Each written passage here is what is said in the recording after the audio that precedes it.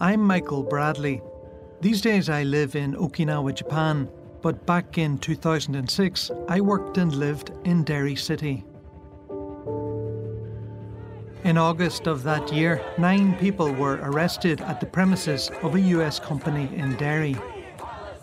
On the day the story broke, I was working for the local BBC station, Radio Foyle, presenting the main lunchtime news. BBC Radio Foyle. The news at 1 with Michael Bradley. Protesters continue to occupy the Derry base of a defence company. We'll hear from inside the office taken over by anti-war protesters. The protesters caused hundreds of thousands of pounds worth of damage when they threw the company's computers out of the windows. They were put on trial for what happened, but it was a story that got very little coverage outside Northern Ireland. I'm coming back to Derry to find out how and why this small group of protesters went up against a global defence company. And I want to know more about the trial, which had major consequences for the city and beyond. Hello, can I have a day return to Derry, please? Okay, so that's £16. Thanks, there you are. And it's at 8:20 on platform number 3. That's great, thanks very much. Welcome aboard this TransLink NI railway service to Derry, Londonderry. Derry sits astride the River Foyle, close to Donegal. The city featured prominently in the Troubles. In 1972, it was the scene of Bloody Sunday, when 14 people were shot dead by British troops during a peaceful protest. Since the Good Friday Agreement 20 years ago, its problems have been largely economic. Stubbornly high levels of unemployment challenge any notion of a so-called peace dividend. This train terminates here. Please ensure that you take all your personal belongings with you. Sun's just broken through the clouds. I have to say the city's looking well. When a US multinational set up in Derry in 1999, it was a good news story. The defence company Raytheon says that it plans to open a computer software centre in the Londonderry area, which could create as many as 400 jobs. Raytheon says its software centre will go ahead, adding another blue-chip name to the list of recent investors. There was a mostly positive response to the news. We know that very many people locally have been working behind the scenes with the company. I'm so pleased that that seems to have worked. On the steps of Derry Guildhall, the great and the good gathered around, and John Hume was there, David Trimble was there. As far as they were concerned, this was the first down payment on the peace dividend. A Good Friday Agreement had been signed just the year before. For people like Ted Leith, an American working at the University of Ulster, Raytheon seemed to promise badly needed jobs for local graduates. We're very keen to see things develop among the different companies that were coming in because, once you have different companies and they, expand, the students have much greater career prospects. Mission success is confirmed. Raytheon is one of the world's biggest arms manufacturers. Founded in 1922, nowadays it specialises in high-tech weapons with familiar names, like the Tomahawk, the Sidewinder, and the Patriot missile system. The proven Block 4 weapon system with an advanced suite of sensor technologies make Raytheon's Tomahawk Block 4 a true multi-mission capable weapon of choice. Raytheon employs over 60,000 people worldwide, with annual revenues over $20 billion.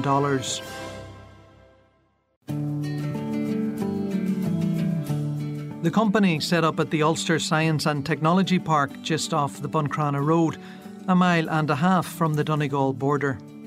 I'm on my way to meet members of the Derry Anti-War Coalition, the group which took on Raytheon. But first, I want to ask local people what they remember about the story. Are you from Derry? Yeah. Do you remember Raytheon? What's Raytheon? Do you remember Raytheon? I think McCann had a bit of problems with him, didn't he? Aye. Do you remember what kind of problems? Oh, fired computers out the windows and aye. Raytheon? Nope. Not a clue. I'm too young to remember 10 years ago.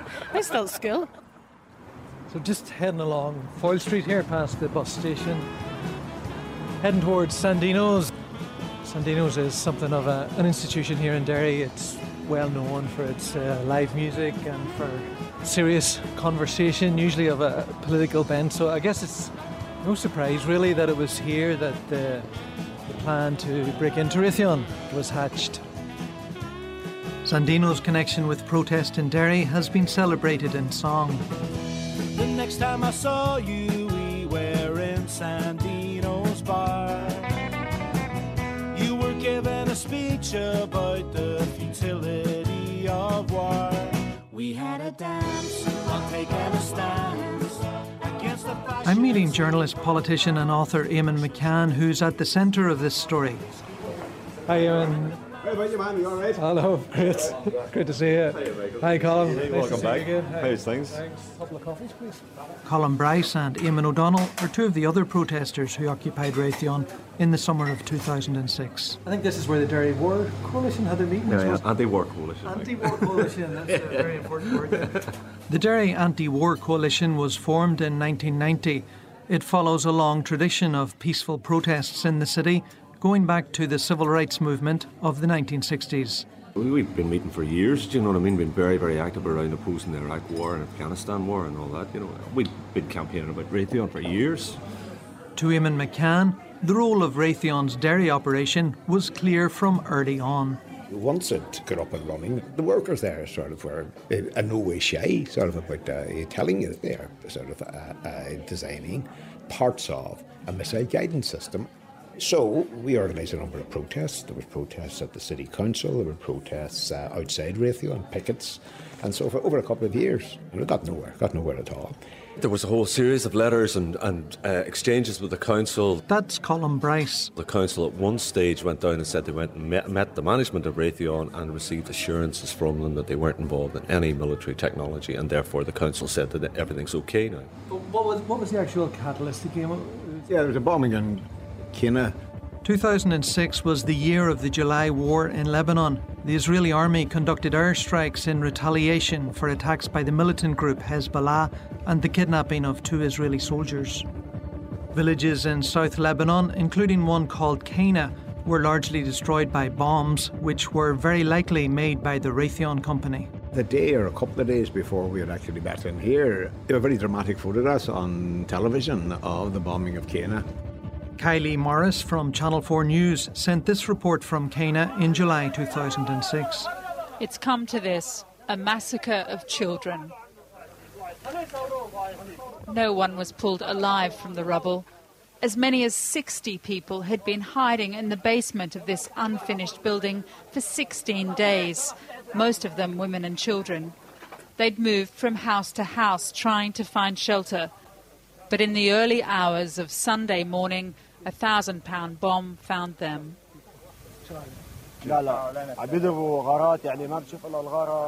There was no warning. All we heard was the blast and the shaking of the earth. Eamon O'Donnell watched those reports and images from Cana. I saw the TV report and it really struck me. Children's bodies getting carried and people, the wailing, the uncontrollable grief of what I perceived to be innocent people. And I thought to myself, well, it brought back a lot of emotions to me about Bloody Sunday in this city. You know, it was just like, what is happening here? These are innocent people. And I had made the connection with Raytheon. I thought, am I going to sit here when maybe I could do something about this? What would be the point of us meeting here as an anti-war group and discussing what we can do about it when just 2 miles from where we were meeting there was this company operating which supplied the weaponry to carry out this atrocity? The bombing of that village in South Lebanon led to a decision by the group to occupy Raytheon. We wanted to do something that would, that they wouldn't be able to ignore. So we did discuss, so now what we're going in there to do is to wreck their operation, and the way to do that is the mainframe computer that's in there that we knew is linked to the ordering system for spare parts and all, their global network and all that. Did you have someone who knew a bit about computers? Not really, no. No. Well, you don't need to know about computers in order to throw them out the window. The protesters had no doubt that there was a connection between the operation in Derry and the weapons being used in Lebanon. Supporters of Raytheon in Derry, like Ted Leith, took a different view. He didn't believe the company was doing military work. As far as I remember, they undertook to work on strictly civil projects, not military projects. Former SDLP councillor Sean Gallagher had been mayor of Derry a few years before the occupation. The work they were doing in Derry at the time was on air traffic control systems. And during that year, I visited Raytheon's headquarters in America. And they had plans to at least double their workforce in Derry because they were absolutely delighted with the graduate level here from the universities and stuff. This was also the company's message to anyone who asked. Eamon McCann and Colin Bryce are taking me to visit the old Raytheon premises on the outskirts of Derry. Any chance you could bring us out to Raytheon? Do you know where Raytheon used to have their offices? Aye. Do you want to get in the back? Aye, I'll get in the back. Right. So here we are at what were Raytheon's offices, very unremarkable looking 3-storey building. See, most people, when they think of an arms company or an arms factory, they think of heavy machinery, barrels of tanks rolling off a production line and so on. This was a silent place. You went in there started when it was at full production. You wouldn't have heard anything, just people at computers sort of designing guidance systems, but every bit as lethal or as somebody manufacturing a bomb started with TNT in it. Colin Bryce takes me back to the morning of the occupation, August 9th, 2006, and their strategy for getting in. What we were thinking was people would be coming in and out of work, so the doors would be opening, do you know what I mean? And there'd be a chance of getting in. And that is what happened. There was a bit of gathering, but maybe 25, 30 of us. This is a peaceful protest. Like the other protesters, Eamon O'Donnell, who had been so moved by the images of the bombing in Lebanon, was prepared for the day ahead. I knew there was going to be consequences for my action that morning. I didn't care about the consequences. Someone who was working in the building came along with a fob, opened the front door, 2 sets of glass doors to get in. As soon as that happened, a couple of us who knew what to do is that hold the door open, and a load of people piled into the gap between the 2 doors. And I was about 3 or 4 back, and the minute the door opened, I just shot him. Didn't know who else coming behind me, didn't really care. I was there, and I was probably motivated and propelled by what I would call righteous anger. The 10 people inside the building had now crossed a major legal line. And suddenly there we are on the stairs, so we just kept running. The 10th protester in the building that morning was Eamon McCann's partner, Goretti Horgan. As soon as we got in through the front door, I led the men up to the office because I knew where it was. When we got inside, we looked around, we saw who was there. First of all, I realised I was the only woman there, because I guess there was a lot of pushing, so it was mainly men who got in. Then Eamon and I realised that we were both there, and this real implications because we've got quite a severely disabled daughter, so we couldn't both go to prison, and we knew that there was a good chance that we would go to prison. So we had a conversation that went kind of like, dear God, one of us has to leave, we can't both be arrested. What would happen, Matty? There'd be nobody to look after her. Eamon sort of said, well, it'd make more sense for you to go, and I was going, but it'll look really bad if there's all men and there's no women. So we dithered for about 2 minutes, and everybody else was shouting, whoever's going has to get out because we're building the barricades. So Eamon just said, no, you ought to go and I'll take the rap. About 20 others protested outside. I remember saying to people that it was okay because I wouldn't have hurt the employees, That's Eamon O'Donnell. This is a peaceful protest. We're not going to harm you. You can get out here. And there was one person, young woman, working there, and she immediately got up, looked around, didn't say a word, walked out. So there we were, standing in the middle of Raytheon, and I thought, Christ almighty, is this a high-tech, highly secret arms manufacturer? And we just walk in, and we start opening the drawer. It was ridiculous, utterly ridiculous. In the first half hour, an hour, we put signs up in the window saying Raytheon is now decommissioned. And so you were looking for the mainframe computer as soon as you went in there? Yeah, and we set to work on that very, very quickly, put that out of action. And we just took fire extinguishers to it, pulled out all the cables that we could find in it, just did whatever we could, threw water on it, just to wreck it, to make sure that it was out of action. I discovered that I still have my phone with me, so I was sitting phoning people. Phoned Radio Foyle, I did an interview with Radio Foyle. I was presenting the lunchtime news programme on the day of the occupation, So I was the one having that conversation with Eamon. BBC Radio Foyle. Anti-war protesters are continuing to occupy the Derry offices of the defence company Raytheon. They stormed the building this morning in protest at the war in Lebanon. There's a large police presence at the plant on the branch road, and our reporter Larry Deeney has been to the scene. The sound that you can now hear is protesters throwing computer equipment out of the windows.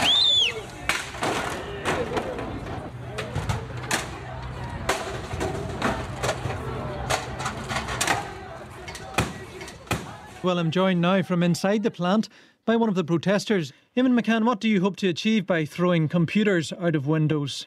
You're here to say, wake up people and look and see what's happening. There is a direct connection between the Raytheon company and what is happening in southern Lebanon, and we simply can't avert our eyes from it. And when you look at your television tonight, and when you see the airstrikes that are leading to untold suffering, be aware that the missiles being used are made by a company which has got a branch here in Derry. There is a direct connection between... As the day went on, we sort of occupied ourselves.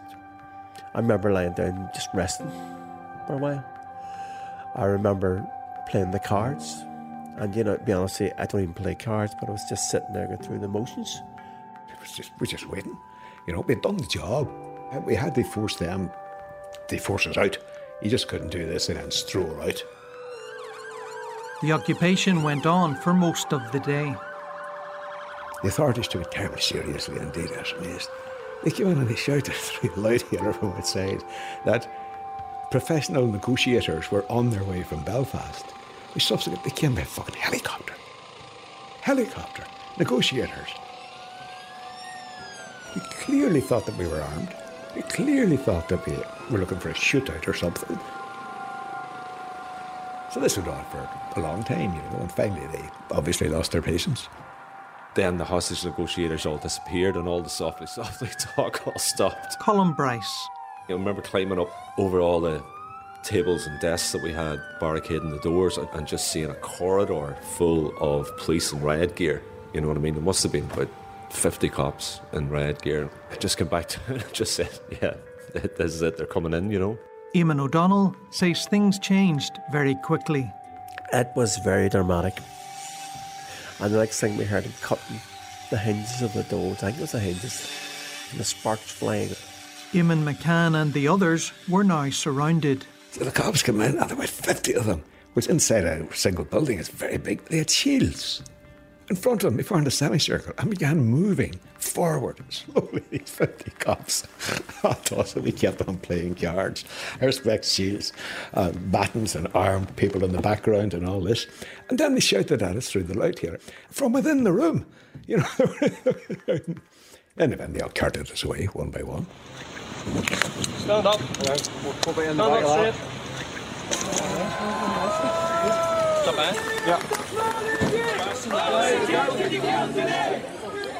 The 9 protesters were arrested after the occupation, ending up in custody in Magabry Jail near Belfast. Although 9 were arrested, only 6 protesters would be put on trial. The others were dissident Republicans, men opposed to the Good Friday Peace Agreement. It bothered me that people who supported and had possibly engaged in violence at home had no qualms about blaming Israel for civilian deaths in Lebanon. It's been said, what right did they have to complain about innocent people losing their lives to bombs when the real IRA were behind the Omagh bombing and other atrocities? I think if you look back in history, it is possible for people to have a perspective on Irish politics, which leads them to support what Republicans call armed struggle.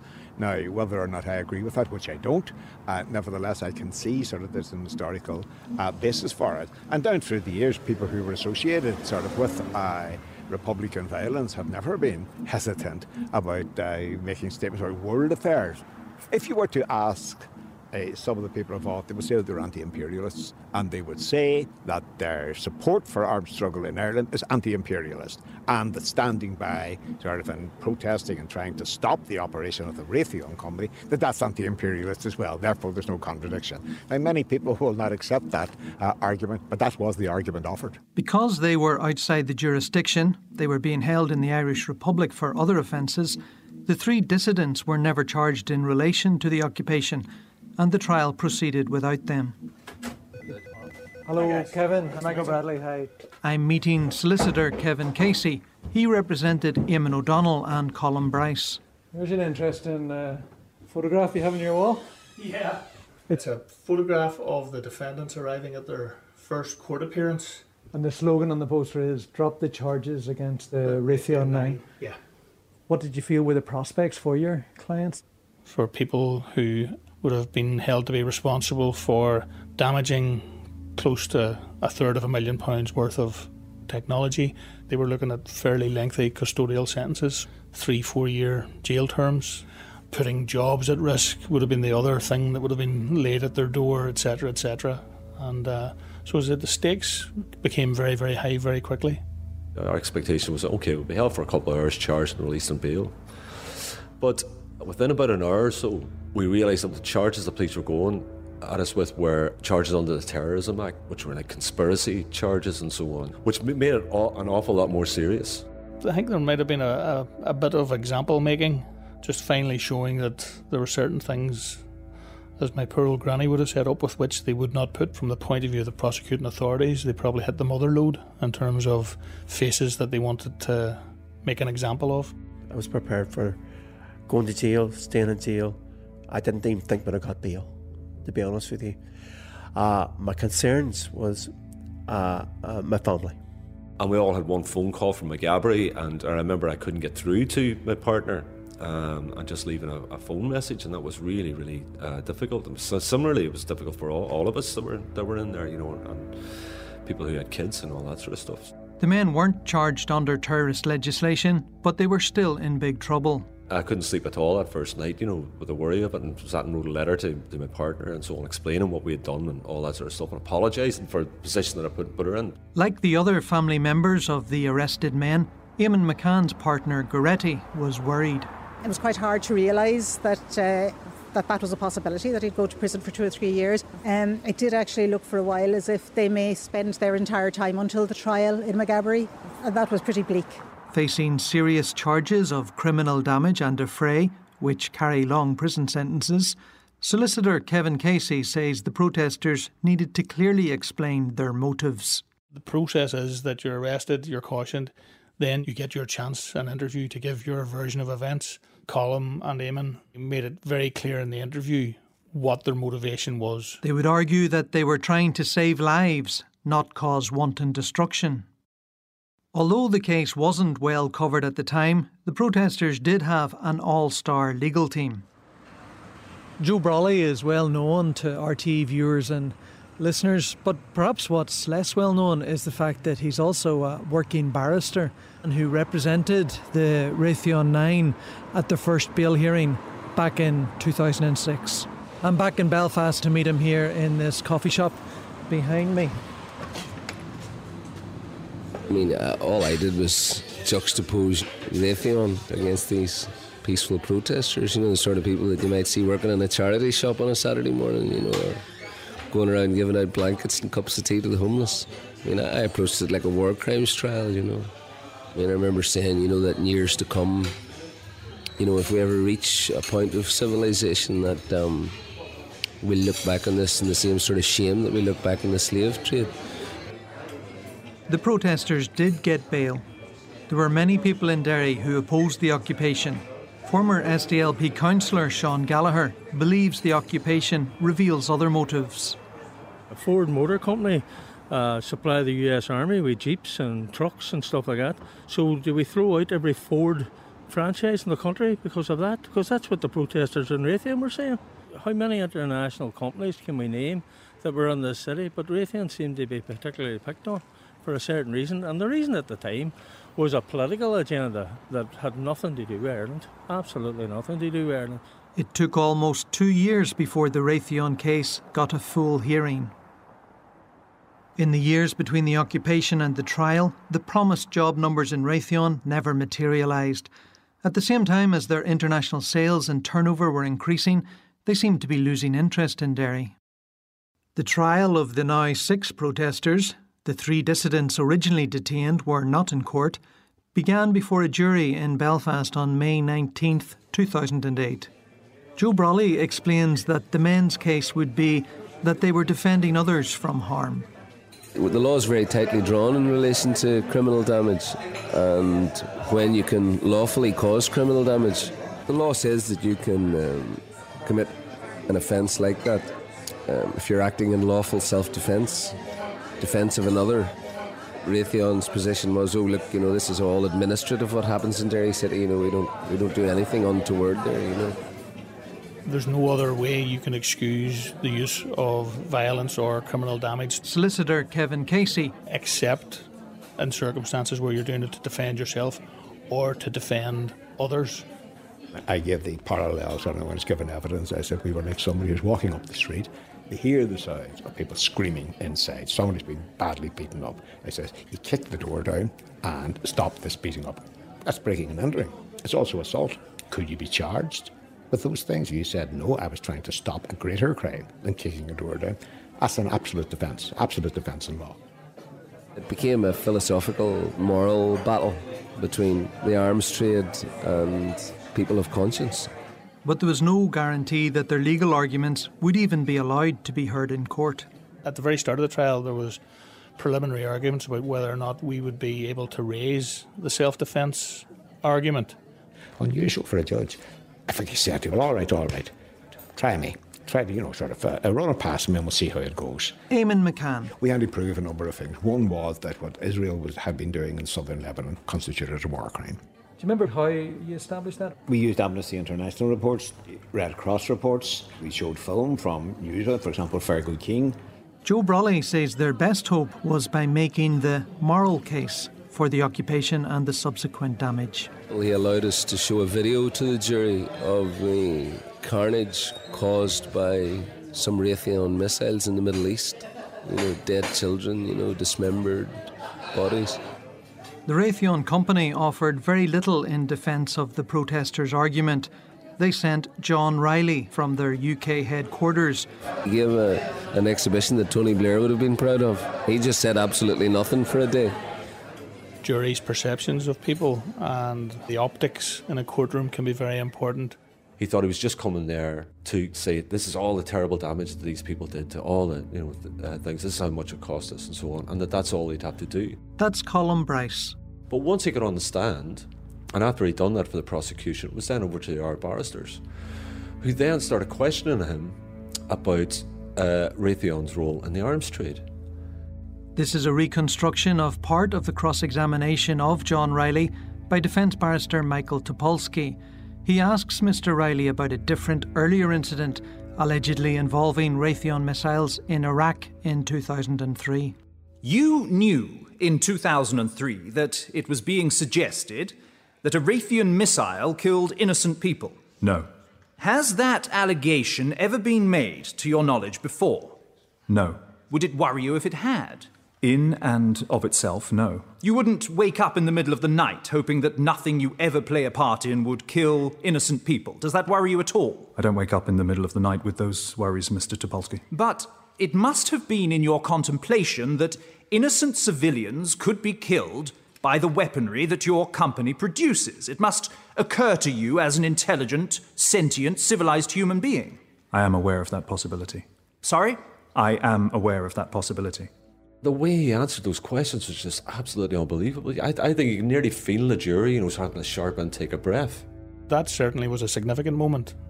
At the risk of being unkind to Mr. Riley, he didn't come across in a very favourable light in this particular trial. Eamon McCann and the other protesters needed to make another argument, that the Derry office was central to Raytheon's global operation. You had to be able to show that what we did at the factory in Springstown in Derry did have or could reasonably have been expected to disrupt or delay sort of the production process for Raytheon weaponry.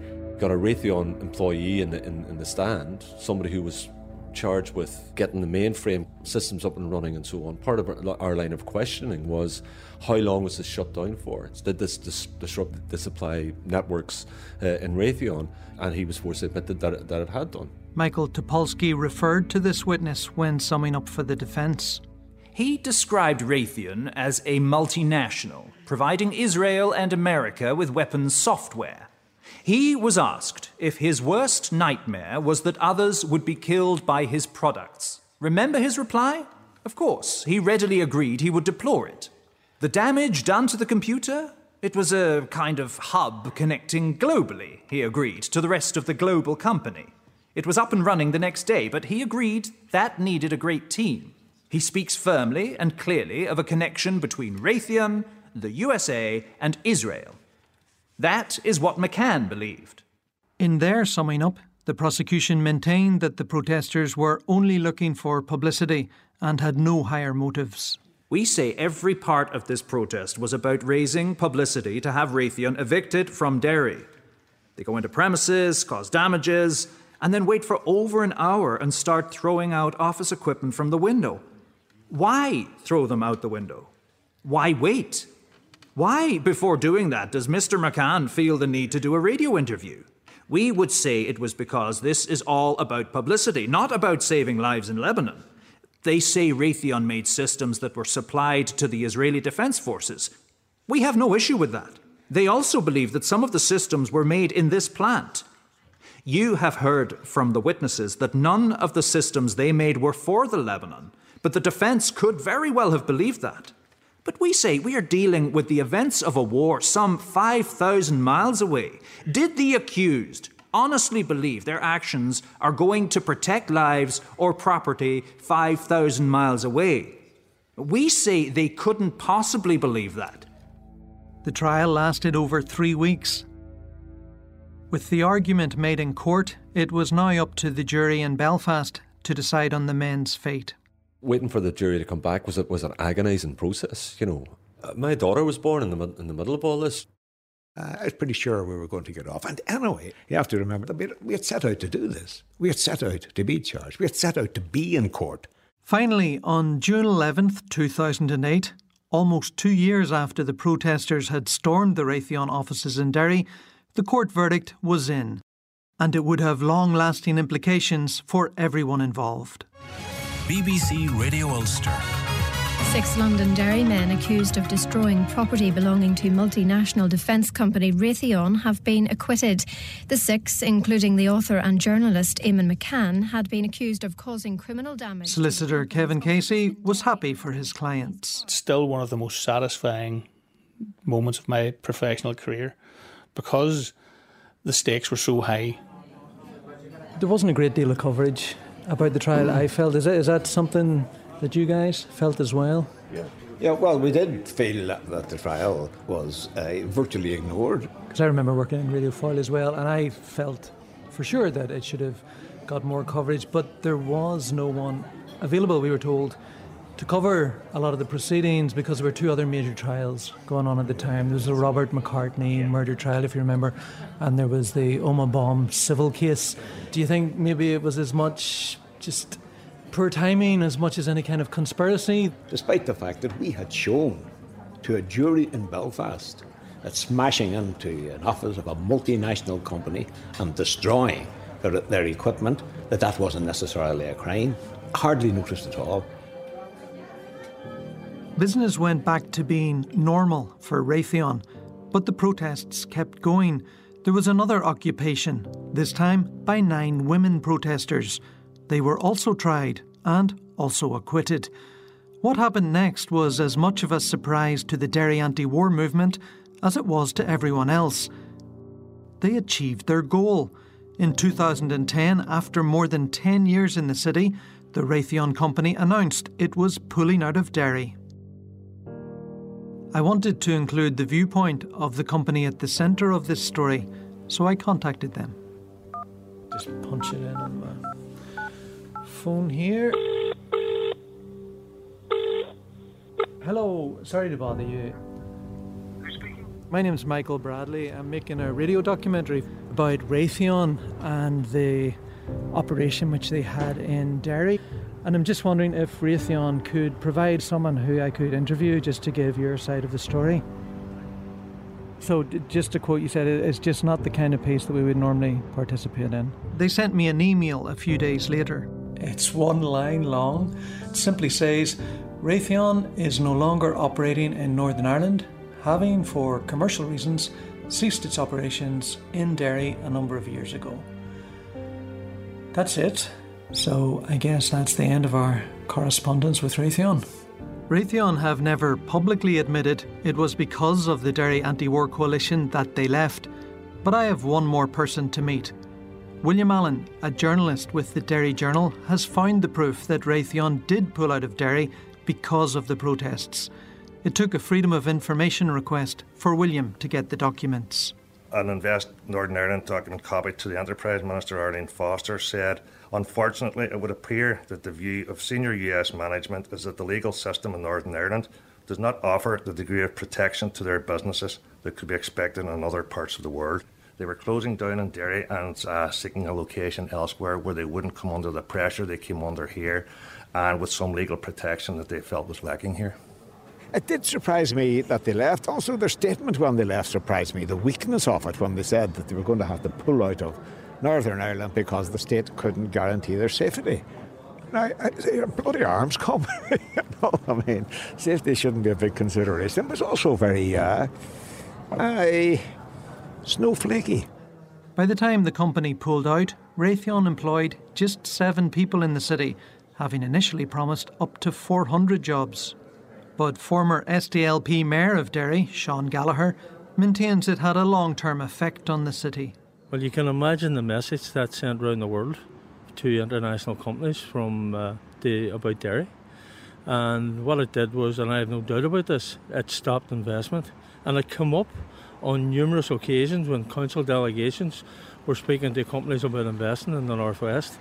There are times sort of when there's a greater morality, and that you have to ask yourself whether the economic interests of Derry trump the interests of people who are being pulverised, men, women and children. There's a choice to be made there. For Joe Brawley, the case was simple. It was moral warfare. Whose team are you on? The good guys against the bad guys. The Raytheon case played out largely unnoticed by the media. Having tracked down the court transcripts, I learned how a bunch of misfits from Derry had outmanoeuvred a company with all the wealth and influence of Raytheon. But fascinating though the trial was, what really struck me was the character of the misfits themselves.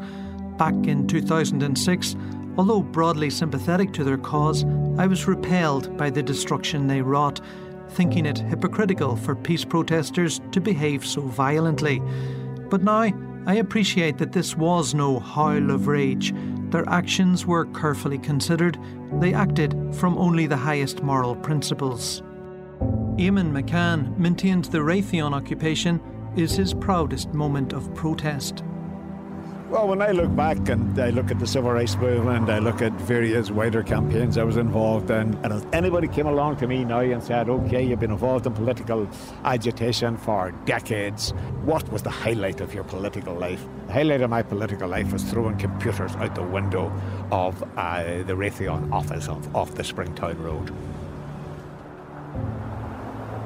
While waiting to go on trial, some of the protesters went to visit the village of Cana in Lebanon, the bombing of which prompted their occupation of Raytheon. We went to the place where the bombing had actually happened. They were shown the graves of the victims.